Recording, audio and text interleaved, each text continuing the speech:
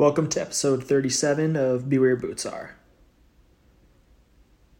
Sometimes you can't physically slow down.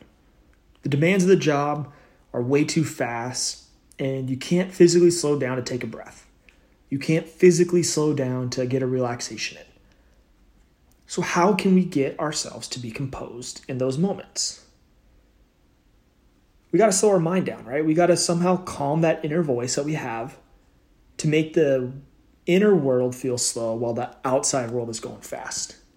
That's what makes us effective. At the bare minimum, at the end of the day, when we can slow our thoughts down and be effective, that's what makes us perform under pressure. That's what makes us perform at a high level.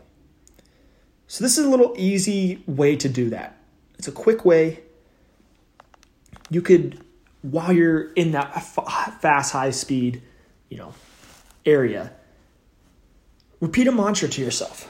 We've talked about mantras in the past. Have that phrase and repeat it 5 times to yourself. Cool, calm, and collected. Cool, calm, and collected. And repeat that again and again.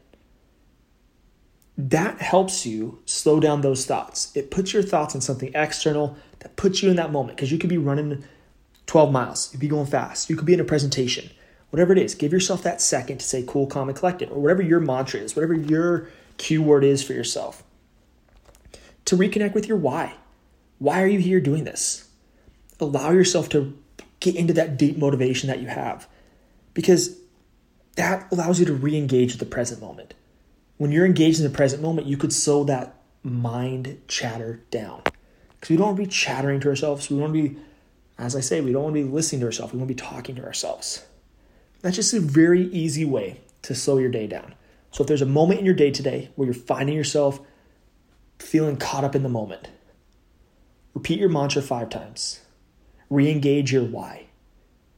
And then re-engage in the present moment. And as always, be where your boots are.